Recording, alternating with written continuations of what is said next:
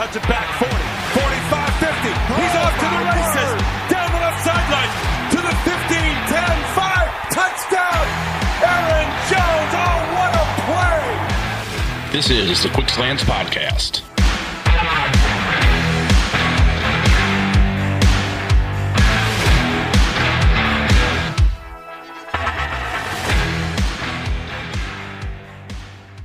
Game On Wisconsin and the Quick Slants podcast are brought to you by Artec Ventures. The goal at Artec Ventures is to collaborate closely with founders throughout all the investment and fundraising stages, turning their visions into successful companies. Since 2020, Artec Ventures has helped turn great ideas into profitable businesses that make an impact on industries, communities, and beyond. Welcome back, everybody, to the Quick Slants podcast at Game On Wisconsin. I am your host, Jason Perrone. You can find me on Twitter at Jason Perrone. The Packers head into Baltimore in a game that many thought that they should have won handily, and they survive the Baltimore Ravens on the road 31-30 after a failed two-point try at the end, and they are still atop the NFC North. I am joined on this Quick Slants podcast edition by Jacob Westendorf, who, after these big games, of course, has many things and many bits of knowledge to bestow upon everybody. And it's always good to have you back on the show, Jake. So let's talk about this. Well, first of all, did you get your heart meds? I'm getting really good at inviting myself onto this show. I know that too. So that's a positive for the future. I did not need any heart meds. It was as soon as they punted up 31-24, I was like, okay, this game's going to come down to, does Baltimore score? And if they do they go for two, which they will? And does Green Bay stop it? Which thankfully they did. You guys that have listened and followed me over the years, which you can do at Jacob Westendorf on Twitter. You guys know that I do not care about style points. I am a disciple of Al Davis. Just win, baby. So I don't care if it's by 1 or by 100. Now, that doesn't mean there aren't concerns for the future, because there certainly are. But they won, and kudos to the Baltimore Ravens. Honestly, that is a tough, physical, gritty football team playing with a mash unit on offense and defense.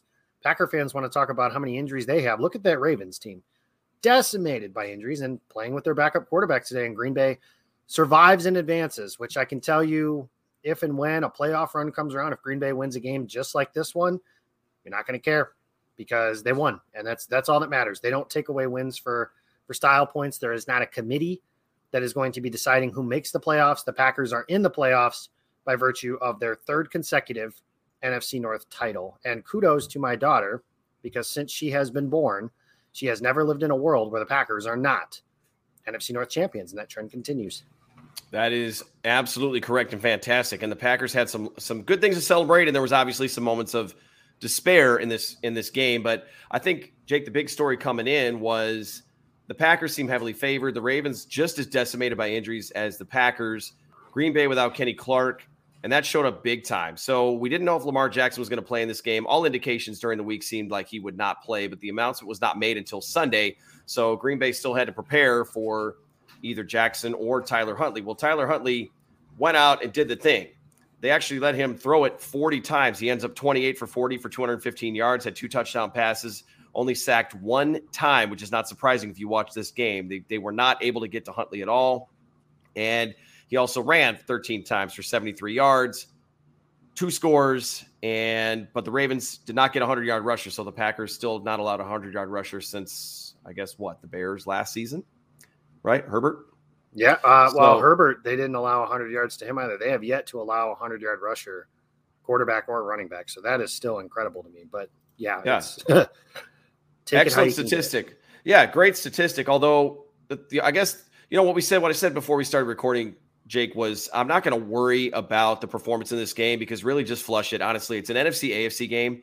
I'm not trying to make excuses for the Packers and say, you know what, doesn't matter. But your point is absolutely correct. There are no extra points for style, and maybe in some weird scenario where points become a tiebreaker, but that's happened how many times in the history of the NFL? So just win the game. It doesn't really matter. The Packers did struggle, though, and so you don't want to see it become a trend where this defense can't contain somebody. The pass rush had a hard time today.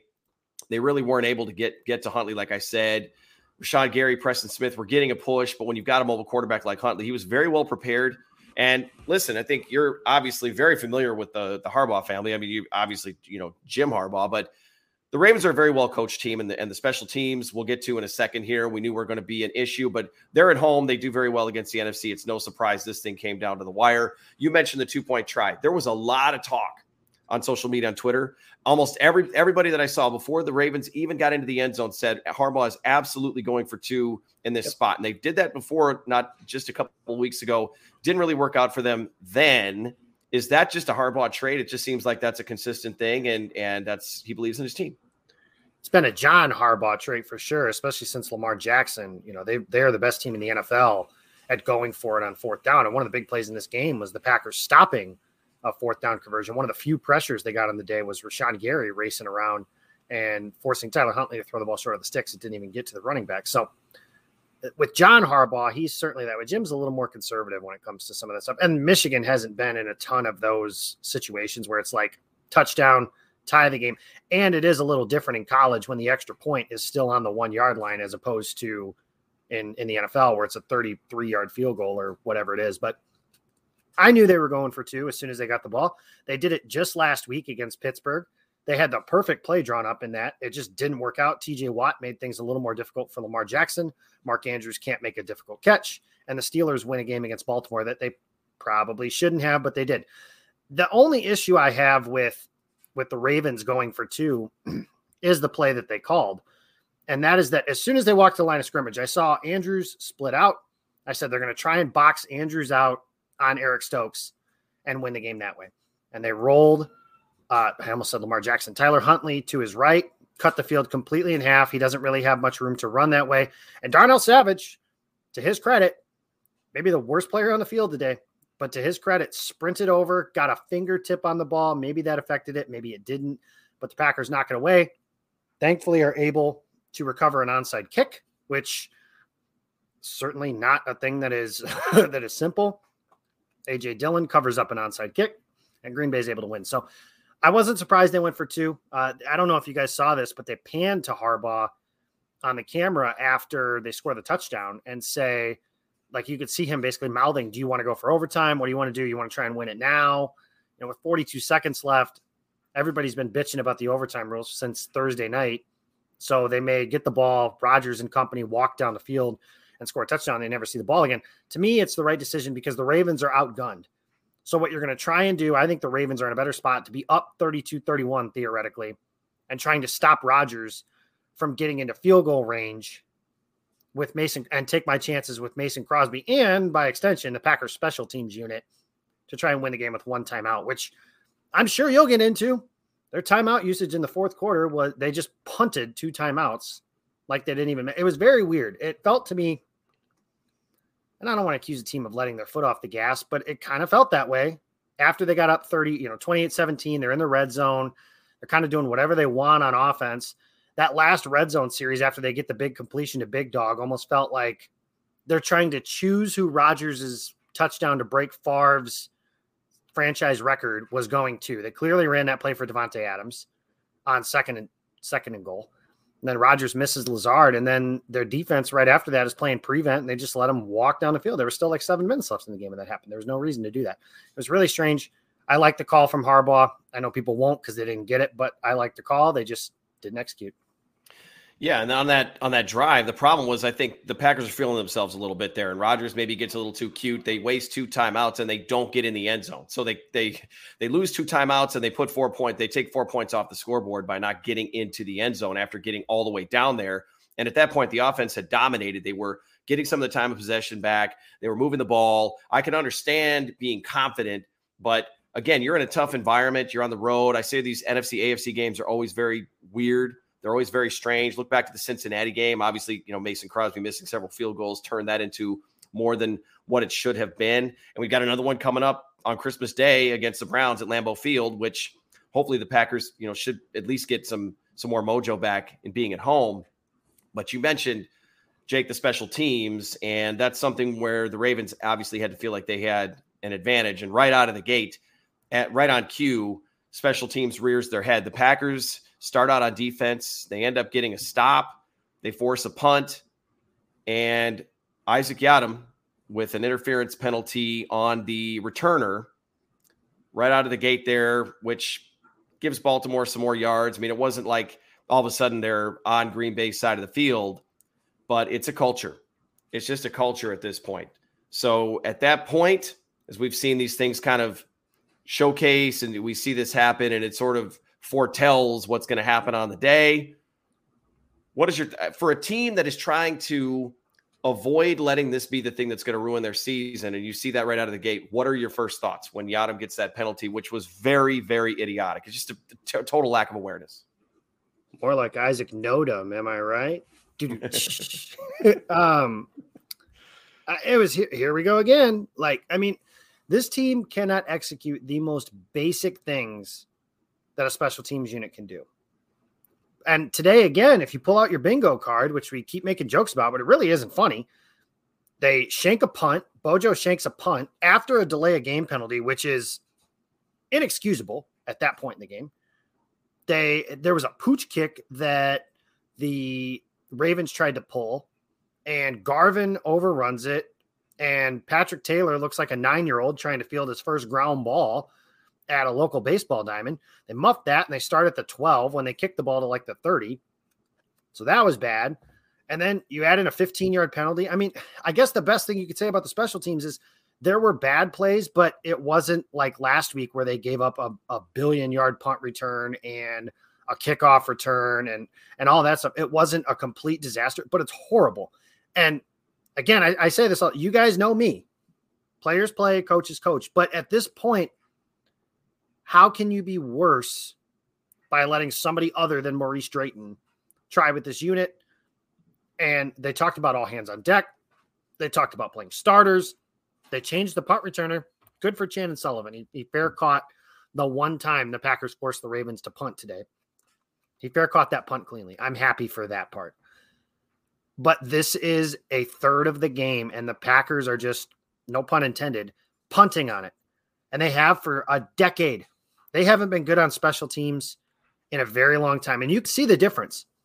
When you look at, I know before the Big Ten championship game, Jim Harbaugh, John's brother, was talking about how he thinks the only team in the country that practices special teams more than them is the Iowa Hawkeyes. Maybe not so consequently, those are the top 2 special teams units in the entire country in college football. The Ravens, that's Jim's brother, John, have the best special teams unit in the NFL.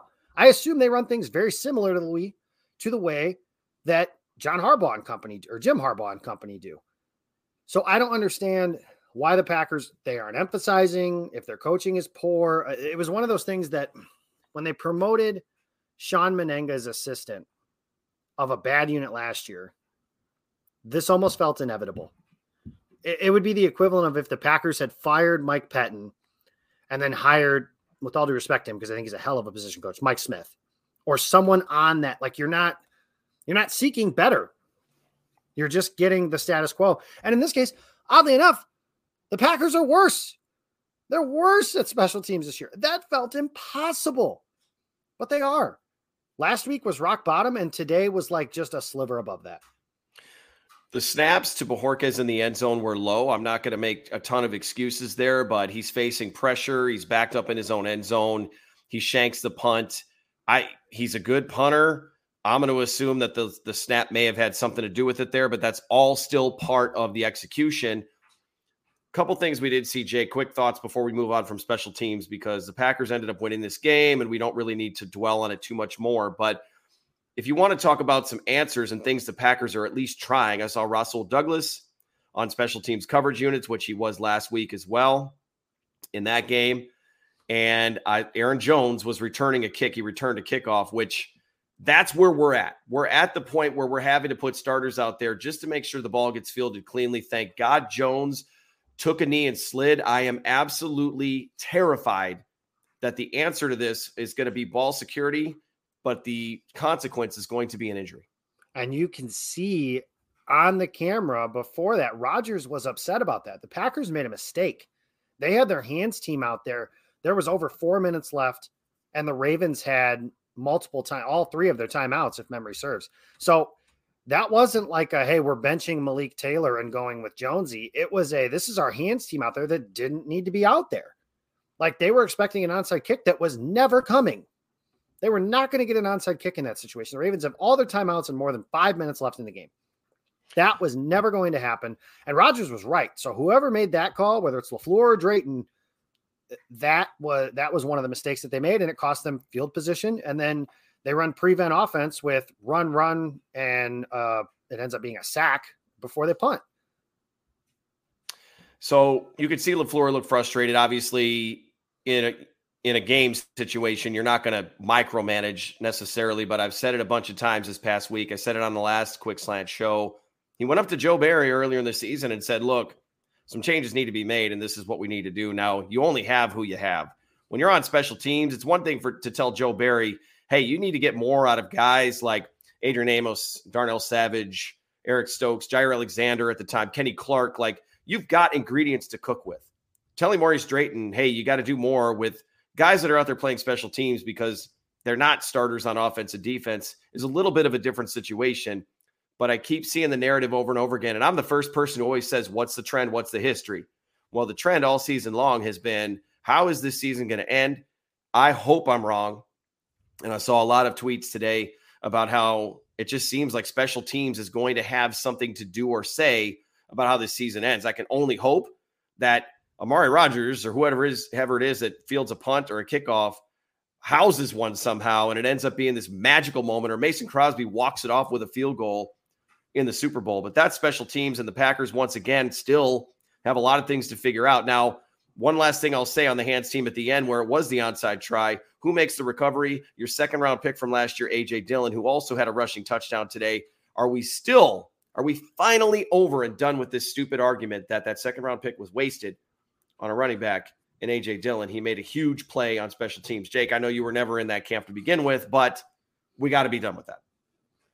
This must be your first day on Twitter.com. There are people that'll dig in on any and everything when it comes to their initial takes. Confirming your priors. There are still people talking about how it was a bad pick, and A.J. Dillon has been very good. And at the end of the day, I know everybody and their mother likes to talk about how running backs don't matter and you can get them later. And I understand that to some degree.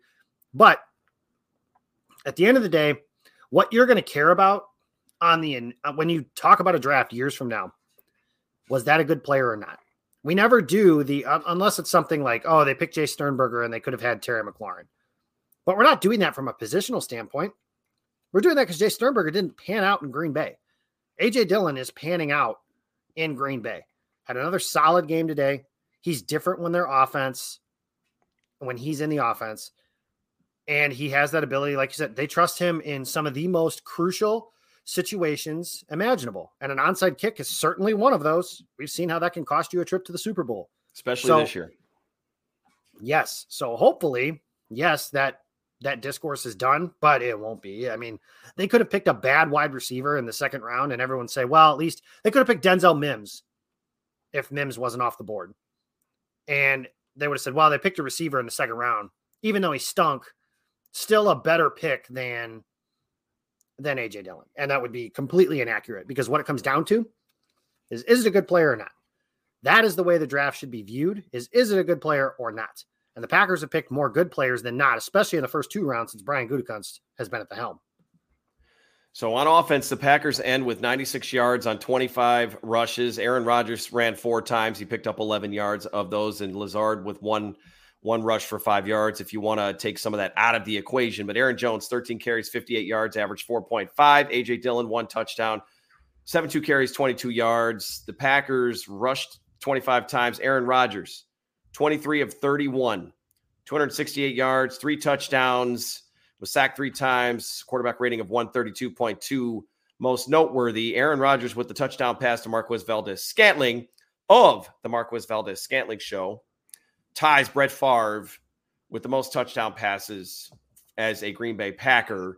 I don't think it was a matter of if, it was a matter of when. And the tying of it was, the when was today against the Baltimore Ravens. And Rodgers has a chance to now break that mark at home on Christmas Day against the Cleveland Browns. I guess just pandering here for the obvious gushing and love for Aaron Rodgers. He did make some mistakes today. Misses MVS on a deep throw, missed some throws, missed Alan Lazard in the end zone on a play that Lazard could have ended up quite injured. He fell on his head and his neck, and fortunately was able to come back in the game. The Packers actually avoided, I think, some major injuries today, which was very good. And finally, the Packers avoid some major injuries. But no surprise, Jake, Aaron Rodgers is tied with Brett Favre as your touchdown passing king as a Green Bay Packers passer. Yeah, what a blessed life I live. That's the only two quarterbacks I've ever seen. Brett Favre, Aaron Rodgers, 884 combined touchdowns between them. And it's going to be pretty cool. I would have preferred that he hit Lazard on the late one for a touchdown to break that record there to kind of ice this thing. But it is going to be pretty cool that he's going to get a chance to break Brett Favre's record at Lambeau Field on Christmas Day. I'm kind of hoping that the Packers are working some back channels to make sure Favre is there. With it being on Christmas, that probably sounds like a tough ask at this point, but it's special. And that's where, all the drama and the nonsense of the off season, and, even people like me that were tired of the diva stuff, so to speak, with the quarterback that's currently under center. Those are the things that are like, okay, but it's worth it because he's really good. I mean, there were throws. I even had one today, the throw that he hit Valdez-Scantling on up the seam, not the touchdown, but it was a deeper intermediate type throw. And I turn around and I'm just like, I don't understand how, if you're Brian Gutekunst, can you look at that play and say, nah, we'll go with Jordan Love. And that's nothing against Jordan Love. Not at all. I know that it's very hard to have that level of discourse and nuance when it comes to this discussion. It's nothing against Jordan Love. He's just not Aaron Rodgers, and he's never going to be. And you could still be a really good quarterback and not be Aaron Rodgers, but why? Andrew Brandt said the other day that if he was in a front office, he said any team could call me with their best player, and I'm not trading Aaron for him. And that's where I'm at. And the only way that I think the Packers should be trading Rodgers is if they've exhausted every single avenue for getting him back on an extension for the foreseeable future, and Rodgers just says, no, I'm good, I'll move on. But that's the only way. If Rodgers wants to be the quarterback in Green Bay, he should be, and I think he will be. And I'll take that, absolutely. I mean, somebody said the other day, and I've long thought it myself too, Aaron Rodgers is almost like Brett Favre without the mistakes. And that's a scary, scary proposition for a defense to have to handle. And obviously they struggled on the day. Rodgers, again, 132.2 rating. They did get to him. They did get some pressure on him, but we talk about the offense, and there's no Randall Cobb, who, Cobb was never a primary target in this offense, but Rodgers loves him, and him going down was big because in those short yardage and third down and third and short, fourth and short, that's who he's going to look for, is that safety blanket there. And we've seen the emergence in the past couple of weeks of two players. One of them, I think, is likely. The other one, very unlikely, that have come up big in big spots. The first one is MVS. Devontae Adams was your receiving leader for the Packers with 6 catches, but MVS had 5 for 98 yards. MVS had more yards, 19.6 average, gets in the end zone one time on the nice stretch out. Turned in a really nice day, and it's not just the one-trick pony thing anymore. He's getting open, and he's finding his groove in this offense, and maybe Randall Cobb, who we'd love to have back and want out there, MVS is growing up here, and he's carving out a nice little role for himself there, which is exactly what the Packers need, opposite Devontae Adams. You take some attention away from Adams. They were constantly doubling him with a safety over the top today. Adams still made some plays, and I think Rodgers at one point tried to force it to him behind the line of scrimmage, and it's a little frustrating sometimes when Rodgers expects Adams to do so much, and he does more often than not, but not always. It was great to see MVS step up and have himself a really nice day.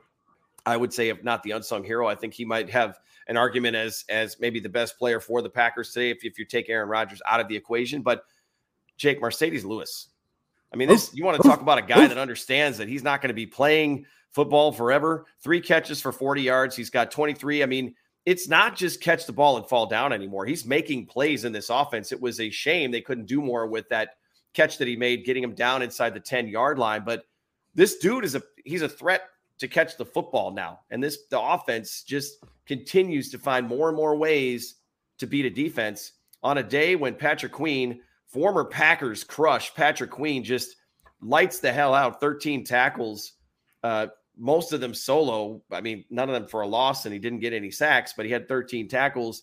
They're still finding a way to beat this really good Ravens defense on the road. Mercedes Lewis catching the ball gives me new life. It's like looking at my newborn child or something. It's just incredible. I love it. I love Mercedes Lewis. Everything he does is fun. The Packers adding the dog barking anytime he catches the ball to their sound system at Lambeau is absolutely incredible. I love it. What you're talking about is different guys getting in on the act, right? And you saw it. There was a concerted effort, especially later in the game, to take Devontae away. And you can't take Adams away for a whole game. You can't do it. It's not going to happen. But teams are going to try some of those same methods, and other guys are going to have to make plays. And you look at, like last year, Alan Lazard was the dude in the NFC divisional game. In the NFC championship game, it was MVS. Had Green Bay been able to win that game, I wonder how differently we're talking about Marquez Valdez-Scantling, because he would have been the hero of that game, over 100 yards receiving, et cetera, et cetera. The Packers are going to need that. And this offense, don't get me wrong, still going to run through Devontae and then Aaron Jones and A.J. Dillon, but they're going to need a mix of some of those guys. You started talking about it. You've got MVS with 5 catches, Lazard with 2, Mercedes Lewis with 3, Tyler Davis gets in on the action today, Aaron Jones. Like, they're just going to need a sprinkle from everyone else, because this is where the receiver discourse comes in and annoys me a little bit, but they don't have that consistent second player on the offense that you're like, okay, we can draw up plays for this guy consistently, and he's going to make plays if Devontae can't. They just don't have that guy, and that's okay. They've scored 30-plus points in every game since the Seattle game. So after the Rodgers COVID game, they've scored 30 points every game since. And they're one of the best offenses in football. No question about it. How much that has to do with Aaron Rodgers, you can certainly debate about that. But I'm not going to. Not on this channel, at least. And it's good to see those guys getting in on the act, because they're going to need them. 8 different pass catchers. And yeah, Tyler Davis, welcome to the roster. Don't drop the football. And he's wearing a familiar number 84. A lot of pressure. And he shows up big with 1 catch for 22 yards. Everybody getting involved. I guess he developed some quick chemistry with Aaron Rodgers. The whole idea that Rodgers won't throw you the ball unless he's comfortable. He was comfortable enough to throw it to him one time for 22 yards early in the game on a key down and distance that the Packers needed a big catch there. Juwan Winfrey, 1 target, unfortunately no catches. Everybody, a lot of guys getting in on the action here. Offensively, when the Packers were good, they were good. When they weren't good, it was like the times of old. I mean, it took us back. He's talked about the timeouts, Jake, and obviously you don't want to lose 2 timeouts, but wait, before it was under 10 minutes left in the game, the Packers had 1 timeout left, and you just had a feeling in a game like this where the Ravens are going to be turned up all day that the game's probably going to come down to the wire, and the Packers were deficit on the timeouts. They only had 1, and it fortunately didn't end up biting them too much. So if we turn our attention to the other side of the ball, it was kind of a feast or famine day, and When it did looked they like feast? But Baltimore's offense was very simple. When we look back at this here, it was either quick out to Marquise Hollywood Brown, up the middle to Mark Andrews, or Tyler Huntley running for his life. And it worked. It took the Packers all the way down to the wire to win this game. A tight end, Mark Andrews, leads all pass catchers in this game. 10 catches for 136 yards, 2 touchdowns, 1 long 43-yarder. And he was, of course, the target of the 2-point try at the end of the game. Darnell Savage, you mentioned it already, Jake, had a really tough day covering Mark Andrews. I'm not sure that Savage on a tight end has ever really been the matchup. I don't know that that's ever been something that he's thrived at. So I'm not going to make excuses and say that it's not surprising that he played as poorly as he did today, because Savage really did struggle. And on one of the touchdowns there, I felt like there were guys there. I just feel like at the point of attack or at the ball, with some of these DBs, Stokes, as he gets used to the NFL game, Savage, Amos has been pretty good too. This is where they struggle to break up some of those balls. It was a throwback. It was a frustrating thing to see the one guy tearing up this defense that you obviously felt like they needed to stop, but they just couldn't. So, Jake, it's either Mark Andrews is some sort of a hidden all-pro gem at tight end, or the Packers just didn't realize that he was active today. Well, Mark Andrews is the best tight end in the AFC, not named Travis Kelce. And you knew that going into the game. That's the part I think that is the most frustrating. Bill Belichick is the greatest defensive coach ever. And something he's very good at. As you guys remember, that's 7 years ago now, New England comes to Lambeau, and he basically says, Jordy and Cobb are not going to beat us. So we're going to make Devontae Adams beat us. Now, to Devontae's credit, he did. Mark Andrews was all they had with a backup quarterback. And I don't understand what the plan was. And they did try a few different things. Darnell Savage was his primary defender in man coverage most of the day. When that didn't work, they went to Kevin King. That went predictably. It's almost a thank you to the Ravens for on their 2-point play lining up Andrews the way that they did. Because if they had played him in the middle of the field, now you're talking, again, Savage, Amos, Barnes, Campbell, like guys that just aren't going to be as able to cover Andrews the way Stokes did. And Stokes did a pretty good job on that play. And Savage obviously made a play on the ball, but I don't know what their thought process was. I had a tweet during the game and it said, the Packers defense, it's a bad performance regardless of what, and this is at 28-17.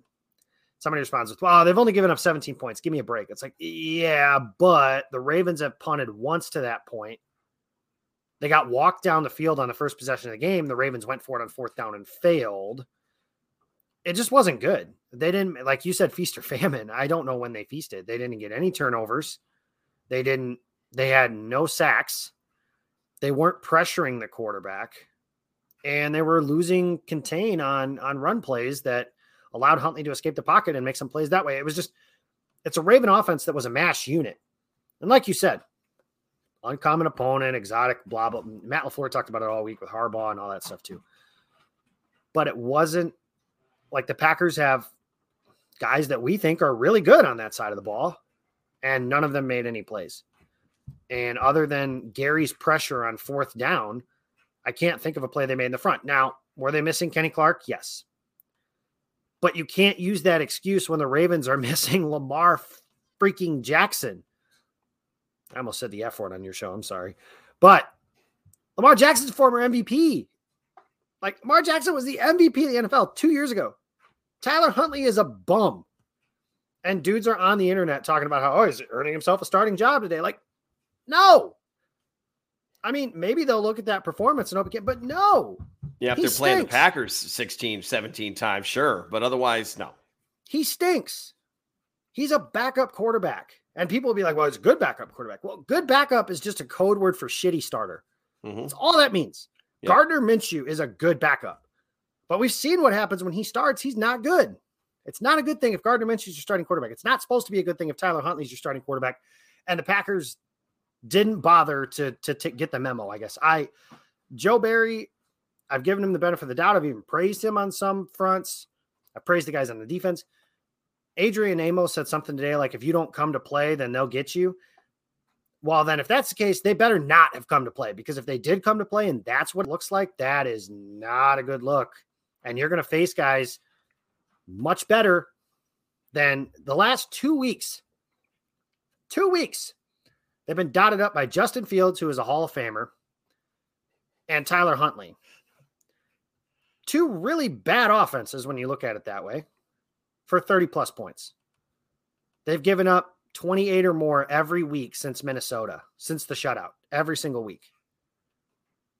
You're going to face Matthew Stafford, Kyler Murray, Dak Prescott, Tom freaking Brady in the playoffs, Patrick Mahomes, Josh Allen. Name your quarterback in the Super Bowl if they are fortunate enough to get there. They have to be better than what they have been. Now, the season isn't over. They've got some time to get their footing underneath them and maybe some reinforcements on the way. But next week, they're going to face Baker Mayfield, most likely. And he's not having a very good season either. They cannot allow themselves to get dog walked up and down the field the way that they have each of the last 4 games. Can't happen. Can't do it. To use Mike Singletary's most famous phrase, can't do it. Can't win with him. Can't do it. And that would not be the first F-bomb had you dropped one. So if it's appropriate and it needs to be done, then we do what we need to do here. So, yeah, on defense, it was a tough day. I think the Packers did get a couple of stops on downs. It was early in the game, so they just didn't turn in their best performance. But it is, to your point, pretty much what I was going to say too, which is, look, we can make all the excuses we want about guys who aren't playing in the AFC-NFC matchup, but the point is that you want to play your best football and you want to be peaking at this time of the year and you don't want to be struggling. And there's a lot to be said yet. I think the Packers coming home get a shot in the arm. It's the Cleveland Browns. It's Christmas Day. They're going to be juiced up for that one. MVS mentioned it a couple times on his show this past week. So they're already thinking about how special it is, and they want to make sure things turn out well. You got Rodgers getting primed to set the touchdown passing record as a Packer. But then after that, you've got 2 divisional games, one of which is against the Vikings team that is still in this thing. They're still not mathematically eliminated. And I don't know how much there is to put into the performance that the Detroit Lions put up today against the Arizona Cardinals. Former Detroit Lion Matt Prater makes his revenge return to Detroit and goes home a loser in major grand fashion. The Cardinals lost to the Lions, but in week 17. How the hell did you get a freaking kicker in here? Week 17, unless the marching orders are we will pick first in this draft, the Lions are going to come to play in that game as well, and it's in Detroit. Weird things happen in Detroit, no matter how good the Packers team is that goes in there. Just see 2019, week 17, if you're not sure what it is that I'm talking about, when the Packers needed to survive that game in order to get a bye week. So you got to peak. Your best players have to play their best game. And all I can say, I guess, to put a bow on all of it, Jake, is I hope that they get some of their players back. Billy Turner hopefully is not long-term, but we don't know how long it's going to be before he comes back. David Bakhtiari practiced in limited fashion this week. He wasn't able to go this week. Jair Alexander is still practicing, but has not been active. Equanimeous St. Brown is primed, hopefully, to come back and help this team out. Take the rest of this week, get ready to feast on Christmas Day, and be ready to take care of business those last 2 games, because the Packers now, really, it was a 4-horse race just 2 weeks ago, or even 1 week ago. It was a 4-horse race. And the Cowboys do keep winning, but right now it's the Packers and Bucs. The Cardinals have dropped themselves out. It's the Packers and Bucs, and they've got everything in front of them. Green Bay does, if they can just win out. So any final thoughts before we sign off here and prep to gear up for another Victory Monday and for this upcoming game on Christmas against the Browns at Lambeau Field? Yeah, Cleveland, Minnesota at home, and then Detroit on the road. You win those 3, you've got a bye, and the road to the Super Bowl goes through Lambeau. And I know people are going to say, well, that didn't matter last year. Well, you still want those games at Lambeau Field, as many as you can. This Packers defense is better at Lambeau. The statistics bear that out. And Aaron Rodgers has been a magician at Lambeau Field all his entire career, all of his life, as he might say to some fans in Chicago. But to me, it's simple. Get healthy and win the games you got left on your schedule. If you do that, you put yourself in a really good chance to get to a Super Bowl in a season that, Jason, would it have surprised you if I told you the Packers were like 8-6 and it looked like the locker room was distracted with all this other crap going on and everything? If I had told you that in June, would that have surprised you? Probably not, right? Like it was certainly in the realm of possibilities that the Packers were to struggle this season. They haven't, and that is a huge credit to Matt LaFleur, to Aaron Rodgers, to the leadership committee in this locker room. Now what you're hoping is Jair Alexander, David Bakhtiari, maybe we'll finally get a straight answer from Matt LaFleur on Zadarius Smith, but they need those guys back, and they need them back if they're going to beat Tampa Bay, Dallas. There's some really good teams in the NFC, and now you're even looking at Los Angeles beat Arizona last week. I personally don't believe that much in them, but people will. And San Francisco, who is dominating teams like it's 2019 again. And they've got some really good players. They've got a really good roster. That's the team I picked to win the NFC West. Now, I didn't do that blindly. I did that because I knew of their running game. I knew they had Kittle and Samuel. I knew they have a good offensive line. They have a really good front seven and a defense that's starting to play better. Now, they've beaten some bad teams. I understand that. But you mean to tell me if you're wild card weekend, if you're the Dallas Cowboys and playing wild card weekend against the San Francisco 49ers, are you thrilled that that's your matchup?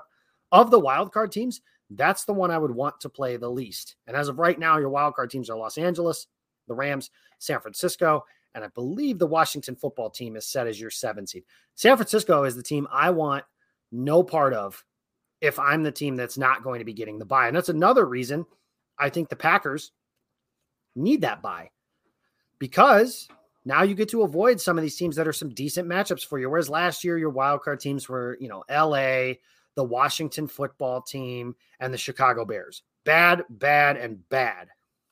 Not good. The Rams, I guess, were pretty good, but not like this year's group. where the only team that you're really like, they're probably not very good is Washington. But Washington beat Tampa Bay. Any given Sunday, one less game. If you can play fewer games, I like any chance that you have of trying to get to a Super Bowl. If you only got to win 2 games instead of 3, it's going to be tough to do that. In any event, the Packers get a victory 31-30 over the Baltimore Ravens. I think what I thought was the toughest game left on their schedule. We'll see how these next couple of games go before I hopefully don't end up having to eat those words.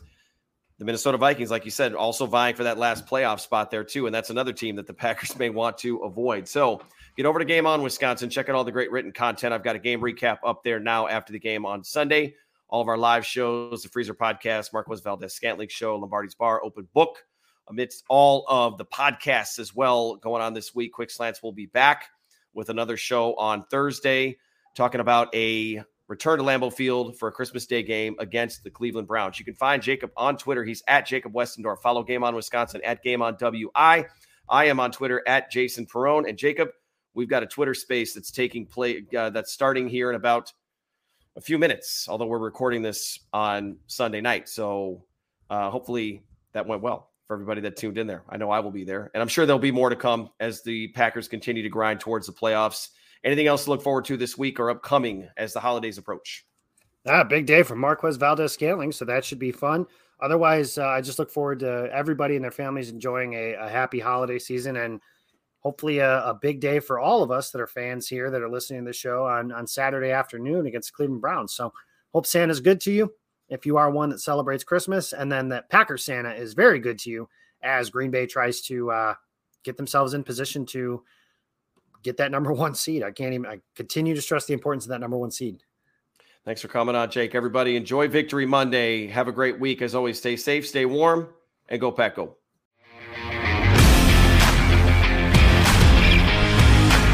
Rodgers fakes the handoff. Quick throw right side. There's Devontae. From right to left, cutting left to the 50, to the 45, 40. Tracked down from behind.